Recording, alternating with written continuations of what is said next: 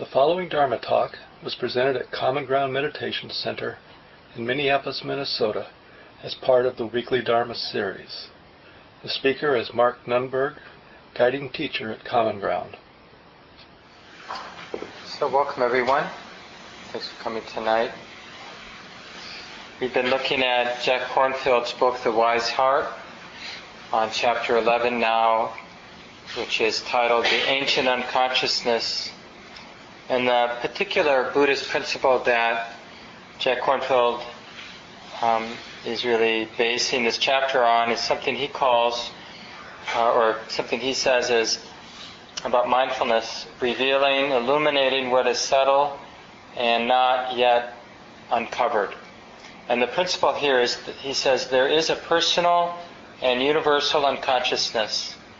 Turning awareness to the unconscious brings understanding and freedom. And I mentioned last week that I probably would use the word subtle instead of unconscious. It just makes it, when we call something unconscious, it makes it different than what's conscious. Might be better to just understand our lived experience that in this moment, a lot that might be arising is either so subtle, or maybe it's not even that it's subtle, but in a sense so personal that we tend not to notice it. We're not aware that it's arising.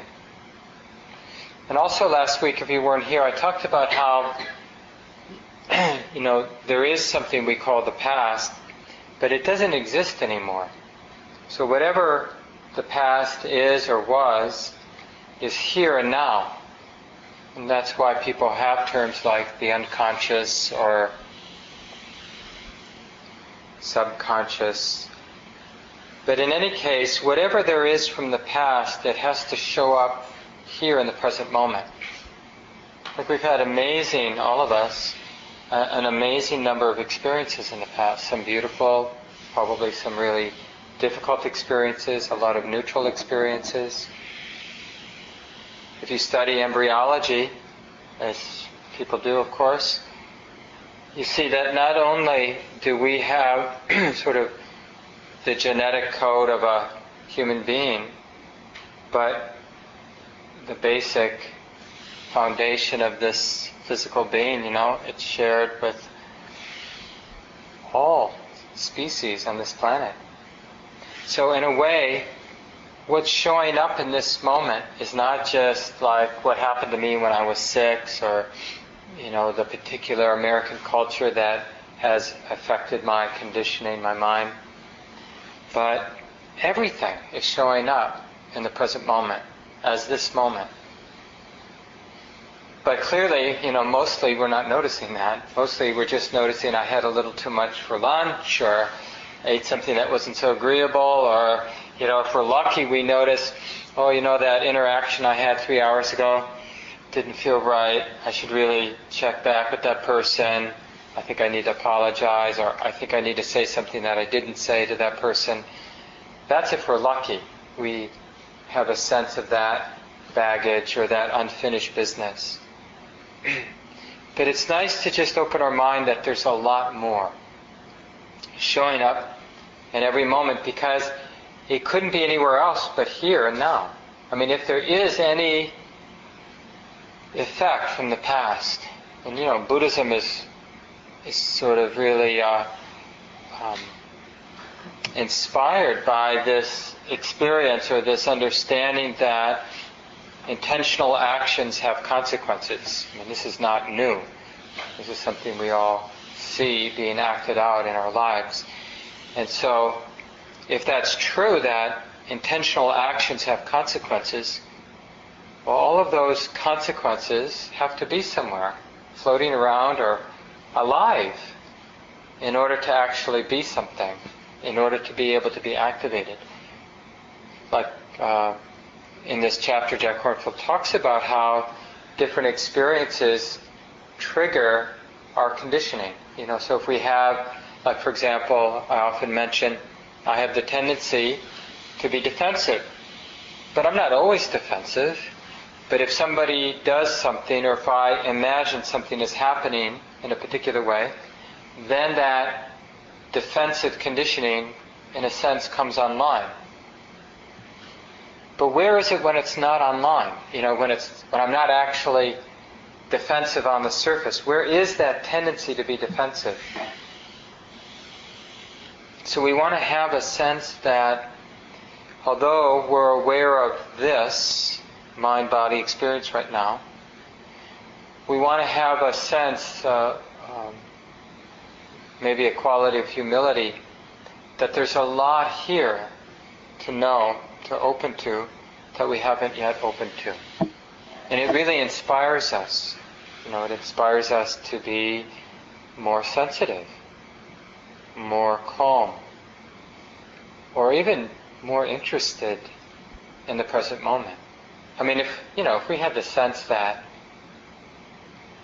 all, capital A-L-L, all, everything is here and now, well, we'd want to show up. Like if you saved for years, took your money, bought a ticket, went to some exotic place, wherever that is for you, you'd actually be interested. You'd go looking at the sights, the amazing, Great Wall of China, or the old cathedrals, or this or that. Different culture, different food, different qualities. It really enliven the mind.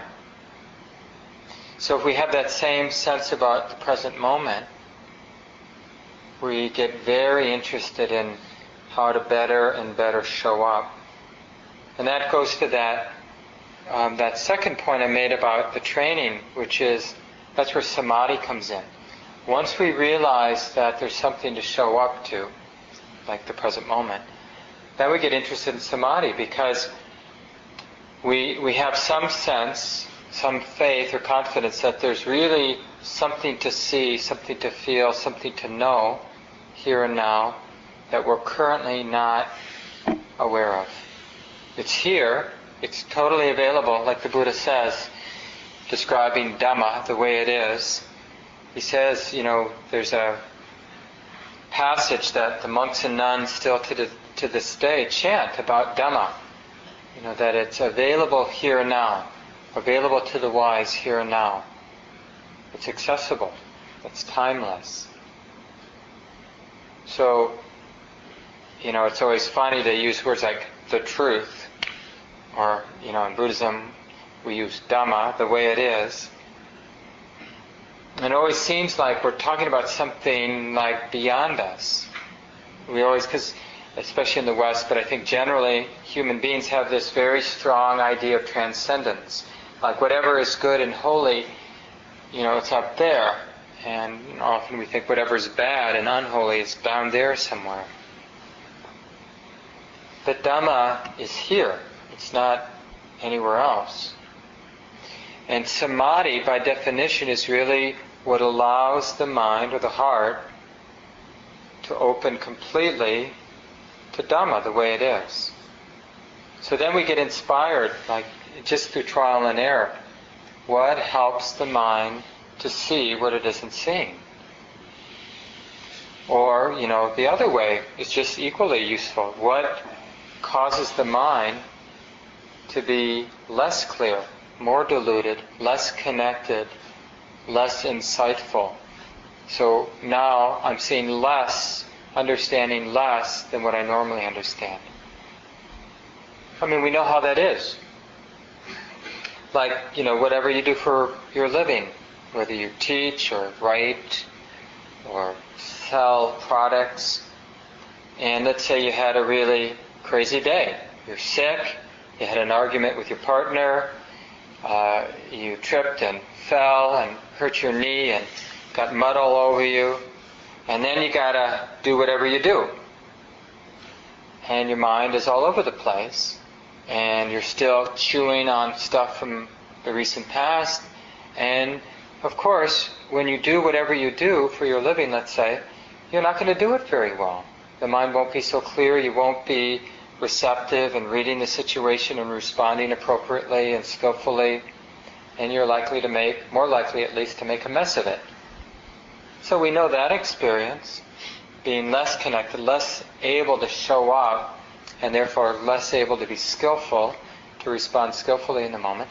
So we can understand the other way, like, what can we do, and how far can we develop the mind so it becomes more and more skillful, more able to show up. Like, probably one of the definitions of ignorance is the assumption that however I'm able to show up right now to my life, to the moment, is just as much as possible. Right? That's an easy assumption to make, isn't it? Like, I'm already showing up. And then we basically convince ourselves there's nothing else, there's no other training to do because I'm fully here. I'm fully here in the moment. I know I'm connected to the body, I'm connected to what's going on. And we become complacent, like whatever skill, functionality we have, we just assume there is no more skill, no more intelligence, no more sensitivity, no more insight available. Isn't that normally how we go about our day? That's a very arrogant assumption, of course. And one of the interesting things, when you start experimenting with this training in samadhi, concentrating the mind, or even better than concentrating the mind, it's the unification of the mind. We're taking the disparate, scattered energies of the mind, and we're collecting it in the present moment, unifying the mind in the present moment. It becomes very powerful. So when you do that, you may not notice it so much in the sit, but maybe after your sit or after your walking meditation, and now you're going about more ordinary daily life activities, but there's a sensitivity that makes the experience different. The mind is it's almost like the mind is experiencing a different dimension. Like normally we're seeing things in 2 dimensions, now all of a sudden we're experiencing things in 3 dimensions. And it's just that extra dimension really helps sort of bring the present moment, whatever it is, alive. And then we're just able to be more skillful because we're more aware of how it is. And the response to whatever's going on in our life needs, where else would skill come from if it isn't actually being connected to what's going on? And you could go the other way. What else would, like, ignorance or ineffective action be except a response that's not based on being connected? I mean, we argue, we rail against the ignorant politicians or our ignorant friends or our ignorant parents or loved ones, doing stupid things. But maybe better, more accurate than saying they've done a stupid thing is they're acting out of incomplete information. They're seeing something and they're responding or reacting to that something, but they're not seeing everything. They're not seeing it in depth or with perspective. This is a much more useful definition of ignorance or stupidity or being bad. It's action, thoughts, words, and deeds arising out of incomplete understanding, incomplete information. So developing samadhi, developing that unification, that stability and balance of mind, not only are we going to open to what we are already able to see, but we're going to begin to open to what we don't see normally, don't connect with, don't perceive, aren't sensitive enough to, or blinded to. So samadhi, that balance of mind, it isn't confused by habits. Because when the mind is really, one of the qualities of samadhi is you could say it has its own independence. Normally when I'm with our normal state of consciousness or state of attention, the attention is usually, almost always, dependent on particular views.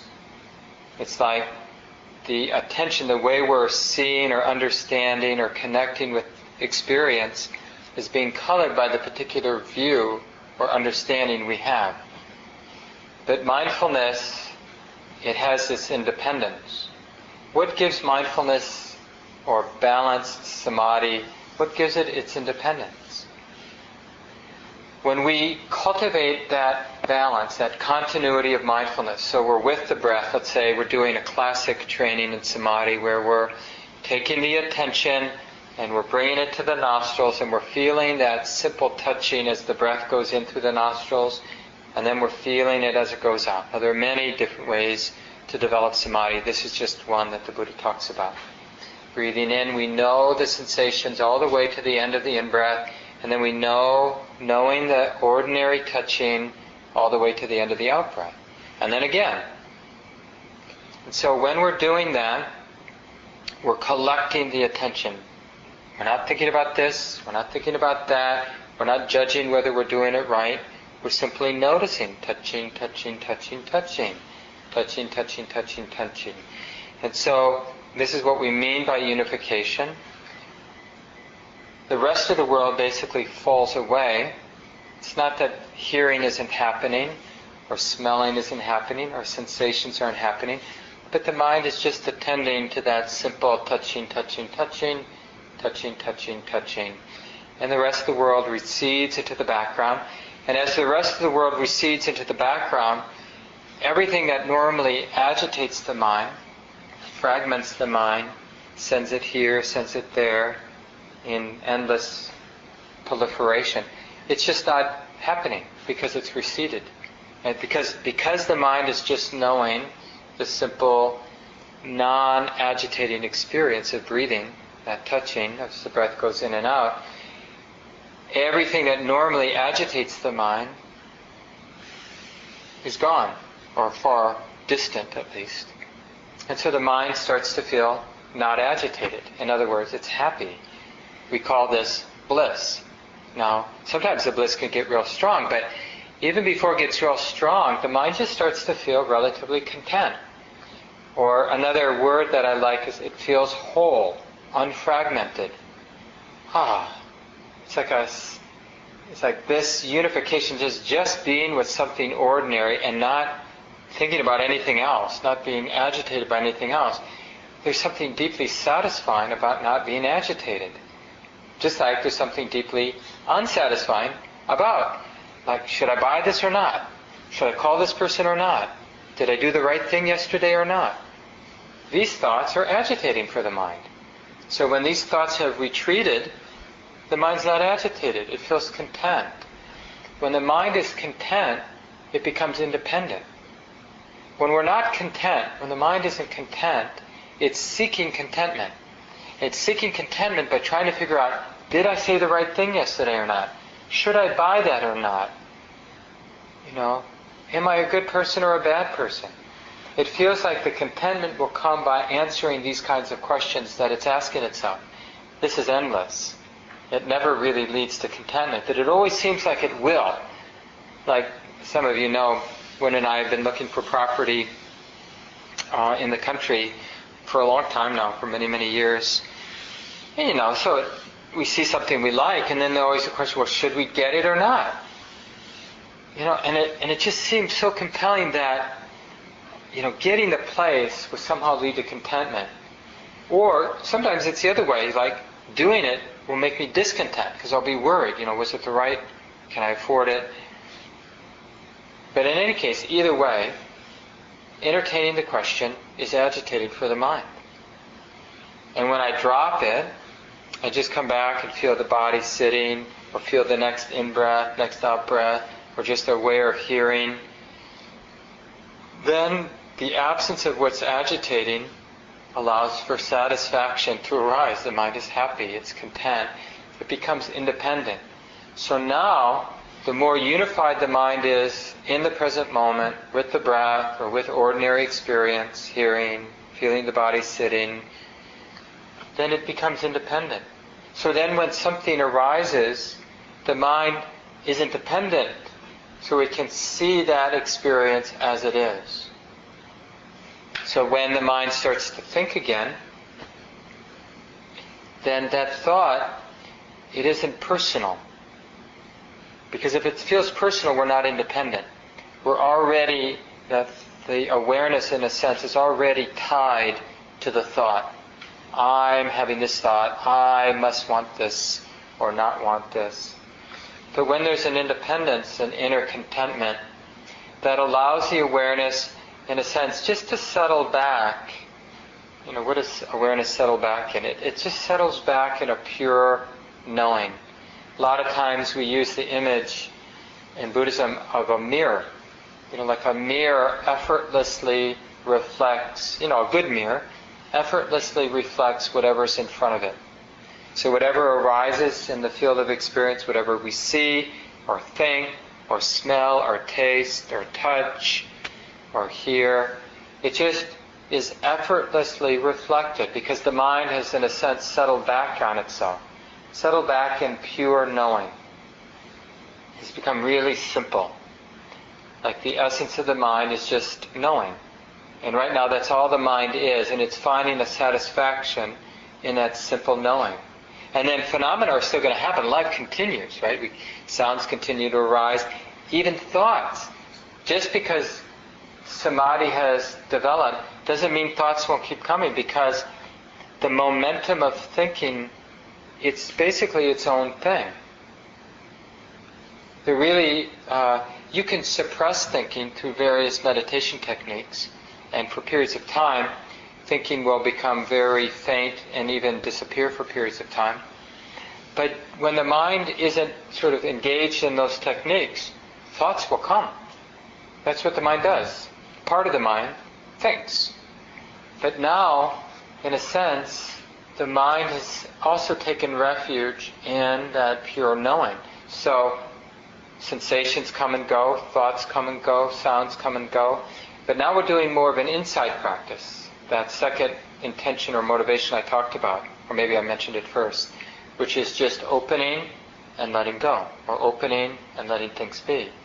But now we can do it because the mind is content, it's independent, and so it's willing to just be in the knowing and not feel like it has to actually be for or against any of the touches, any of the smells or sounds, any of the sights, or any of the thoughts.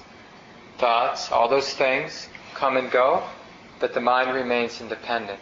And because of that independence, it starts to have insight, because now it's seeing phenomena, or the unfolding experiences, it's seeing them as they actually are, because it doesn't have an agenda. And it doesn't have an agenda because it's already happy. It's already content. And how did it get content? It retreated from what was agitating. And how did it do that? We train the mind to attend and sustain attention with what's ordinary. And when we get some continuity with the breath, or get some continuity with sitting, or if we're walking, some simple continuity with the experience of lifting the foot and placing the foot, or whatever we're paying attention to. We can do this washing the dishes, we can do this brushing our teeth, we can do it basically with anything. Some activities like breathing are simpler training grounds for samadhi than others. But when we train in that continuity of attention with what's ordinary, we retreat from what's agitating. When we retreat from what's agitating, the mind doesn't feel agitated. It feels content. The more content the mind is, the more independent it is. The more independent it is, the more it's going to see things as they actually are. The more it sees things as they actually are, the more it lets go. Letting go leads to deeper freedom. So there's in Buddhism, or you could say, in terms of spiritual technology, there's two ways to experience freedom. We can experience freedom by retreating from what's agitating. That's a temporary kind of freedom. Like I'm really, like even a nice vacation is a temporary kind of freedom. You go someplace that's really beautiful, Like I was on the south shore of Lake Superior last week. It's really beautiful. And just the view and the quality of the water, it was very engaging for the mind.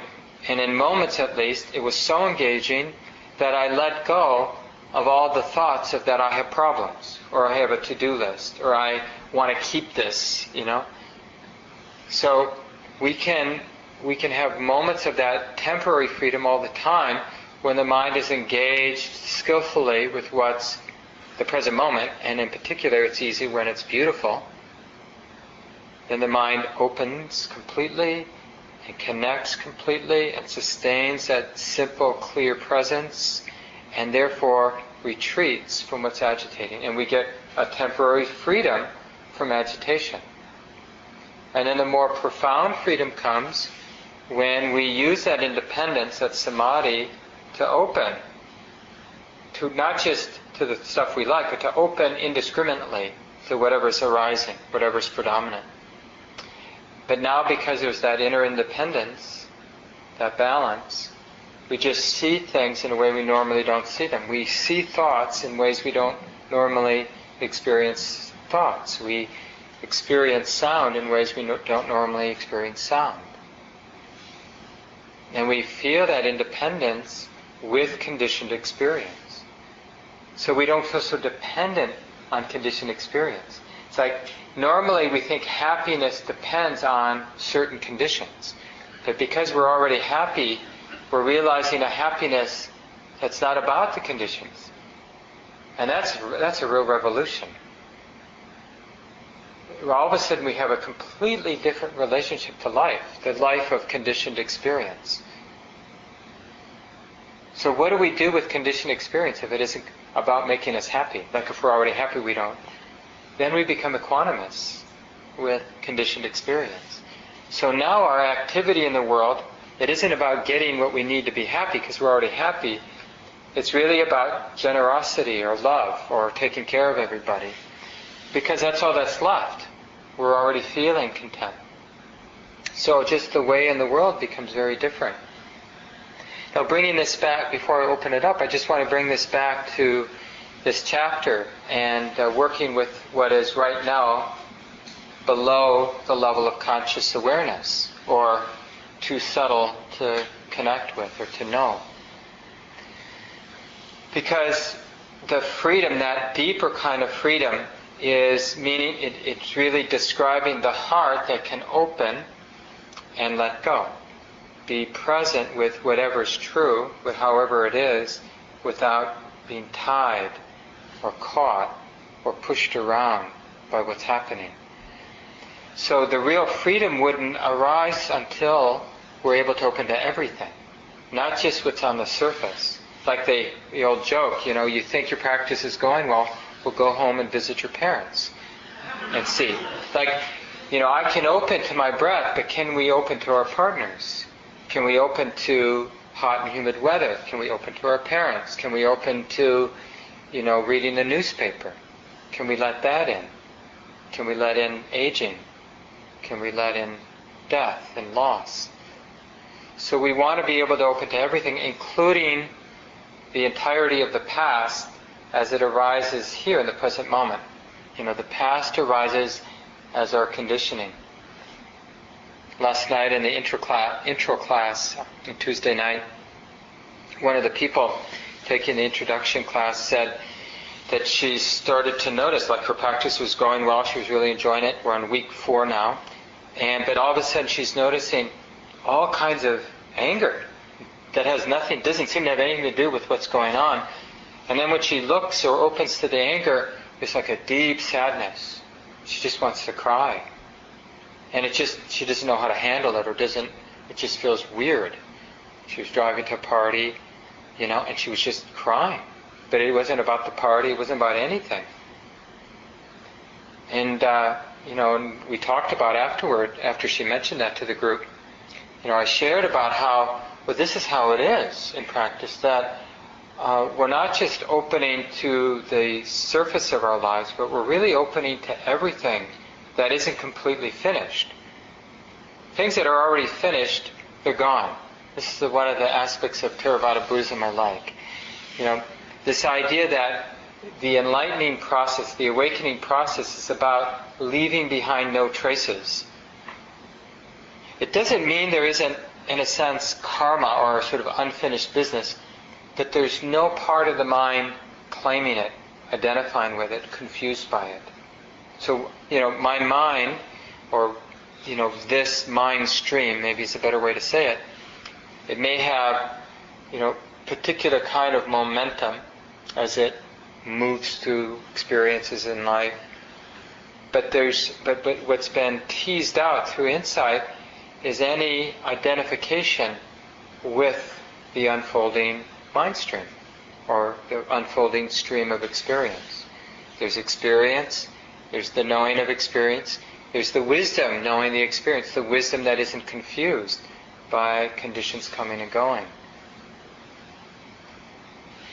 So we're inspired to develop samadhi, this balance of mind, so we can open to everything, not just what's on the surface of our life, but everything. Like the great depths of human suffering, and all the great depths of beauty and happiness. Both are actually quite challenging to open to. Sometimes we think it's just opening to the pain, the injustice, but that's hard to open to. It's also hard to really relax and open to what's beautiful. It's just to let it be beautiful. Like some of you have kids, and sometimes it's really beautiful to see your kids experiencing some success, but just to relax with that, not to need to own it in any way, but just to let it move, let the joy move through us.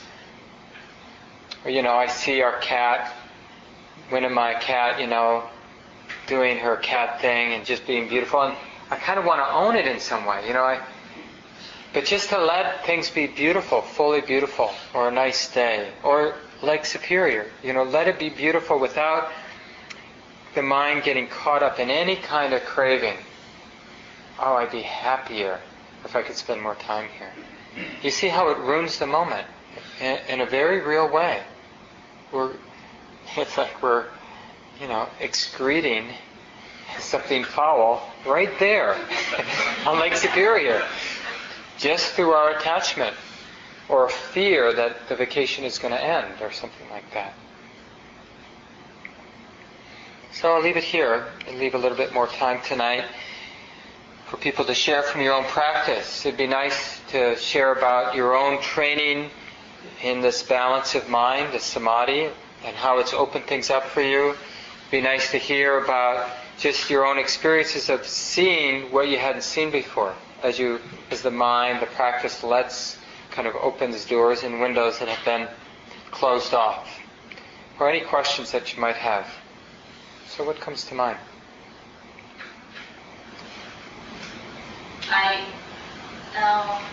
It's like when at work, summer is the least busy time too. So I have more time and it's just I have a lot of free time, but my mind goes crazy. I'm constantly thinking about something else. Like just little things, conversations I just had, I should be doing something fun and planning, all this stuff.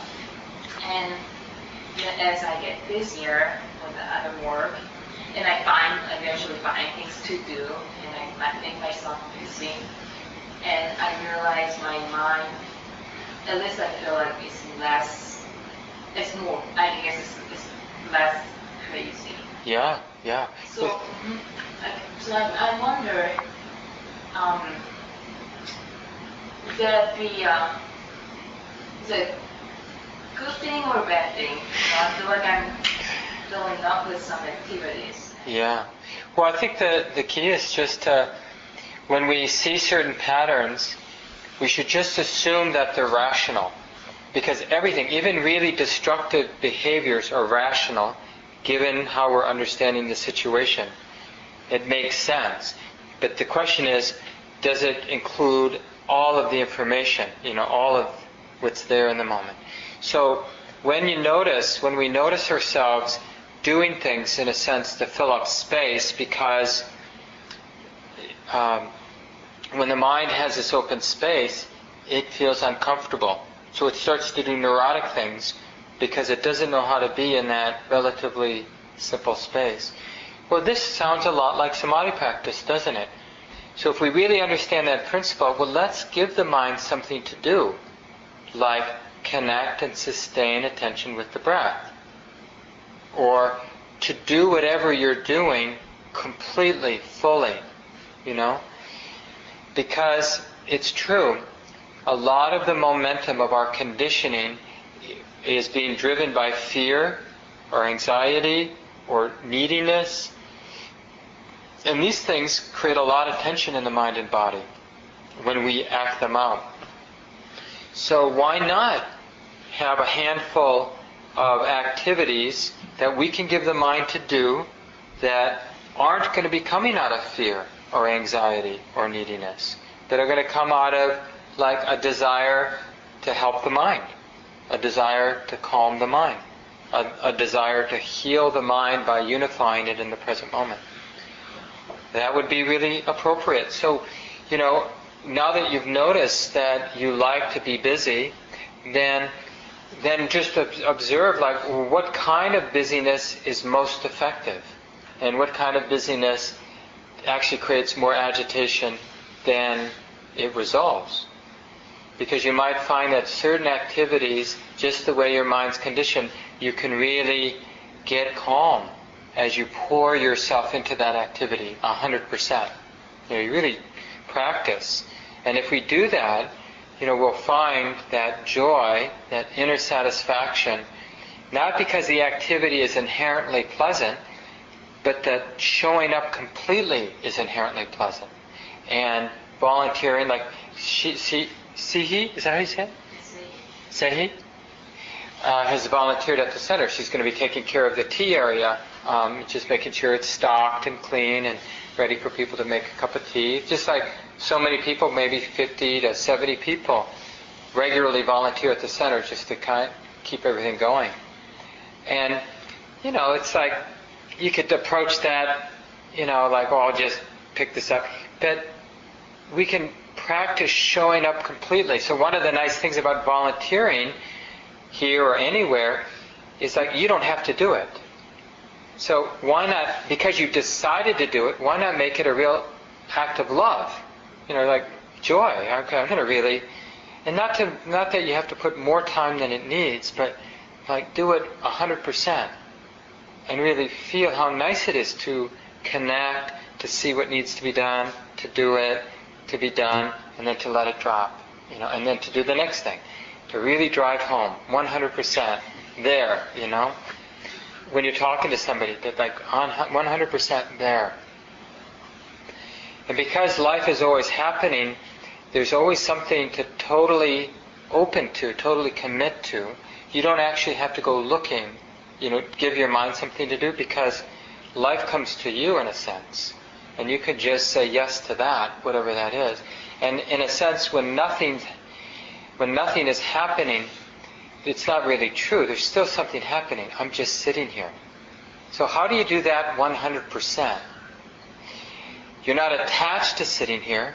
So if something arises that makes it clear you should do something else, you can do that. But you're not afraid to 100% sit there. Way back in the early 90s, we used to bring this teacher in. He's still teaching. His name is Shinzen Young, a well-known Vipassana meditation teacher out of LA. He lives in LA. But he used to come to Minnesota once or twice a year to teach. And he had a friend in LA. I don't know if he was a Zen priest or not, but he was from Asia originally. And he was a pretty serious Buddhist practitioner. And he'd spend his day basically meditating. I don't know how he earned a living. But his philosophy was, I just sit until somebody asks me to do something. And then I completely do it. Whatever they say, I try my best to be skillful, respond. And then I go back to sitting. And that was his approach to life. I thought, well, that's kind of nice. If you can afford it. But you can even do that with your job, I just sit. And then I realize it's time to go to work, and then I really go to work, and I really do that until it's done. And then I feed myself and I really show up for that. And then the next thing. Yeah, thanks for bringing that up. Yeah, Bob. Mark, is there any point in this practice, meaning level in this practice as you progress through, that everything is done, that everything has been discovered? Well, I don't know about that. But I think there's kind of a transition that happens where it seems like even at the place where I'm in my practice, that there's more to wake up to, but I'm not so compelled to be the person who's going to wake up to it. And so it makes the waking up process a lot lighter and less neurotic. I'm not so much in a hurry. Like when I was beginning my practice, I was really interested in enlightenment, really interested in freedom, and really interested in getting to that nth degree that you kind of pointed to. And now it seems less important, and what seems more important is just to be relaxed and to trust the process itself, the awakening process itself. Like I have a lot of faith in awareness, and it's sort of like that's where that's what I've taken as my refuge, and I feel like what helps that commitment is to relax, because mostly I get in the way, by like checking all the time, like have I made progress, or is somebody making more progress than me, or should I work with another teacher, or it's so easy, and especially in America we have such a consumer mentality, and this carries over into spiritual life, of course, and there are so many good teachers and good teachings and good ways to practice out there. It's really confusing. And so, having been burnt so many times not burnt by outside forces, but my own hunger, my own desire, my own attachment, I'm more relaxed now and patient with the awakening process. It doesn't feel so personal. Like the momentum of insight, I'm not saying it's like fast. I'm just saying that it seems trustworthy, just to let it do its thing. Other thoughts people have that come to mind? Yeah. I've been really helped by the comments that you've made about opening to whatever is there, whether it's full of joy or pain or anger or whatever it is, just letting yourself open to it fully. And I'm a teacher, and today was the first day that I had to have a faculty meeting and see all of my colleagues, and I was thinking ahead about this meeting and realizing that I was very excited to see some of them, and I was kind of steeling myself with defenses, thinking that I was going to have to see other ones, just knowing how they operate. And so before this meeting, I thought, well, how about I just practice opening fully to everyone, and all the good news, all the bad news that we were going to hear, whatever it was, I would just commit to trying to open fully to it. And it made a huge difference in how I got through that meeting. It was a 4-hour meeting, and I wasn't totally crazy by the end of it. It really made a huge difference. So I just wanted to say that. Oh, I appreciate that. So that insight practice, it really involves two things. I forget your name again, I'm sorry. Jan. So for Jan to do that, it required two things. If her mind was really agitated, it probably wouldn't have been possible. You'd be much more likely to fall into your more traditional way of relating to the difficult people in particular. So we need that inner contentment, that unification, and we need that instruction. Like somehow we have to bring up the possibility of opening.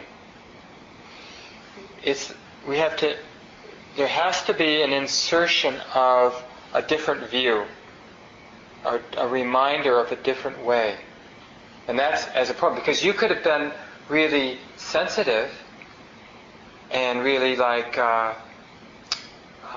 happy, but still I've seen this happen a lot. Like I'm happy, but I don't use that happiness to maintain a sense of independence with experience. and just allow things to arise.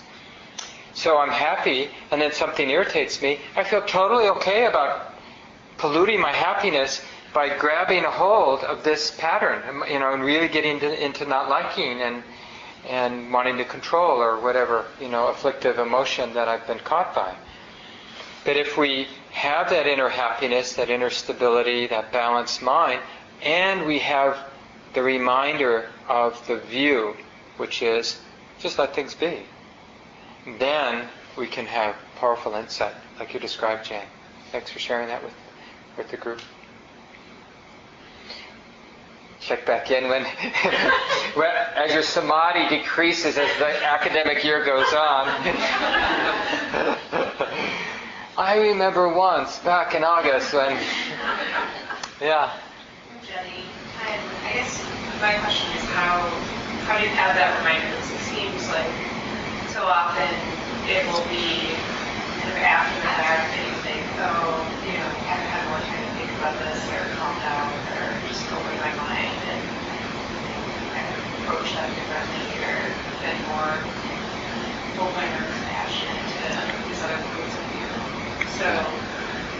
So how does one in the moment kind of remind oneself to be open? Yeah.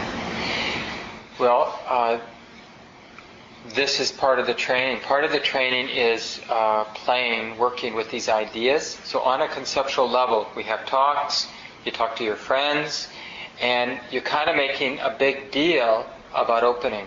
Think about how much we talk about cell phones, or we talk about, the best Mexican restaurant or the best Thai restaurant, we talk about all kinds of things. Why not talk about the possibility of opening to experience just as it is? So, and then, we read about it, and it's like, boy, that makes sense. We talk to our friends about it, we hear someone like Jan share a story, and we kind of feel inspired a little bit. And the more we play with the ideas, reflect on the ideas, the more we can recall them. Just like we might be able to recall, oh yeah, I remember Casey saying that he really liked his iPhone. We can remember those things, but we can also remember, oh yeah, I remember the Buddha talked about opening to experience without attachment. And so that's how it comes up online. And that's why people have a lot of Buddhist books on their bookshelf, and they go. There are some advantages of just hanging out with the teachings a lot. Then we can recite them, we can bring them to mind very quickly. Even if it's just an idea, the idea packs a punch. It represents the capacity of the mind to be present without attachment. And that we don't make that capacity of the mind to be present without attachment. It is a capacity of the mind. But we need to remember it.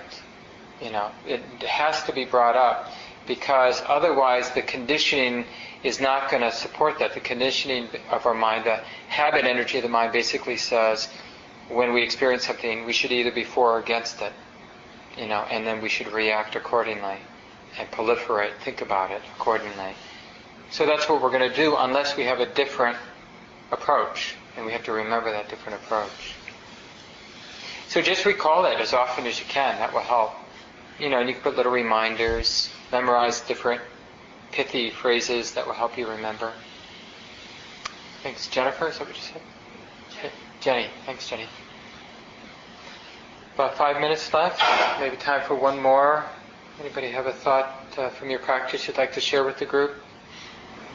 Same practice, but my name is Dave, and what I do is I just seem to torment myself with things that are coming up in my life, like if it's a meeting, or if it's work the next day, or people I have to deal with, and it's just my mind is racing, and then it ends up being, it's like having a test that you didn't prepare for, that feeling, like say the test is 5 minutes, and you have not prepared for that feeling, and then once I get into the moment, usually it's not as bad as I've worked it up to be, and I always got this sense of I'm going to fall apart, I'm going to fail, for whatever reason, I kind of unique.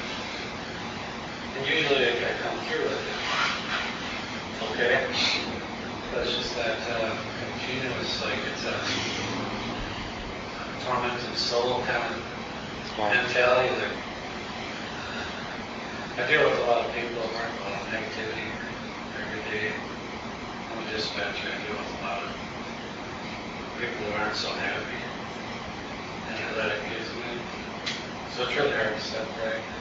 Yeah. That's where I'm at. So it's kind of a drop here, kind of liberating, trying to free my mind. Like trying to, it's hard to sleep, lay in bed, the next day thinking about work. I could be up half the night. Yeah. But then I worked everything out much more than it really is when I get there and I get into the moment and I start working. It never turns out to be quite as bad as I built it up in my head. And you really, one of the things you're bringing up that's so useful is if we honestly track our experience, we really catch how ineffective, inefficient, and destructive our thinking patterns are, like you've described. So I would, one, keep doing that, keep tracking, and see that experience doesn't match the emotion and the thoughts that came, that you had about the particular experience. And the other thing, and I know this sounds a little morbid, but the more we see that the pain is self-inflicted, like you described, I mean, in a very poignant way, and we, I think, all know this. I mean, this is archetypal. How many people have had either a sleeping dream or the waking experience of not being prepared, and that sort of panic that comes with not being prepared? I mean, it is universal. Very critical of myself, super hyper-critical. If I was to be as critical to myself verbally to my child, it would be devastating. Yeah. But if you see that, like, that's exactly the contrast you want to see. You may think like that's not having an effect, but actually, if we really see ourselves, see the thinking patterns, the conditioned habitual patterns, because you're not actually doing it, because if you were, you'd stop. But it's just a pattern, right? If you really see the destructiveness of the pattern, it weakens it. It may feel like nothing's happening, but gradually, every time we see how self-destructive a pattern is, it gets weaker. If we somehow believe it's necessary, that gets reinforced. So just keep seeing. That's what tracking does, cause and effect. You really see like how, like you mentioned when you're up at night thinking it, you mentioned how your mind gets all bound up, right? Like a head of steam. So you really want to notice what that head of steam feels like you are. And notice how heavy it is. Notice how unproductive it is. Notice how it doesn't actually match the situation. It doesn't like help you be a better dispatcher. Keep noticing that. I know it's painful work, but it changes. It's like any addiction. You know, we're mostly what we're addicted to are these different emotional mental patterns. Just like in the same way where people could be addicted to cigarettes or alcohol or drugs or certain kind of emotional, relational patterns. And what helps someone to get free of an addictive pattern is to really notice how destructive the addictive pattern is. Because human beings, most human beings are not insane. They don't consciously do destructive things. We unconsciously do destructive things. But when we then illuminate the destructiveness of our patterns, it's not possible to continue them unless we're really insane. You know, some people, insane just means you're not able to see things clearly. We have to leave it here.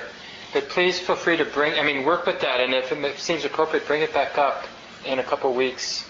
Share with the group. Just take a few seconds and let go of the words. Maybe take a deep breath or two.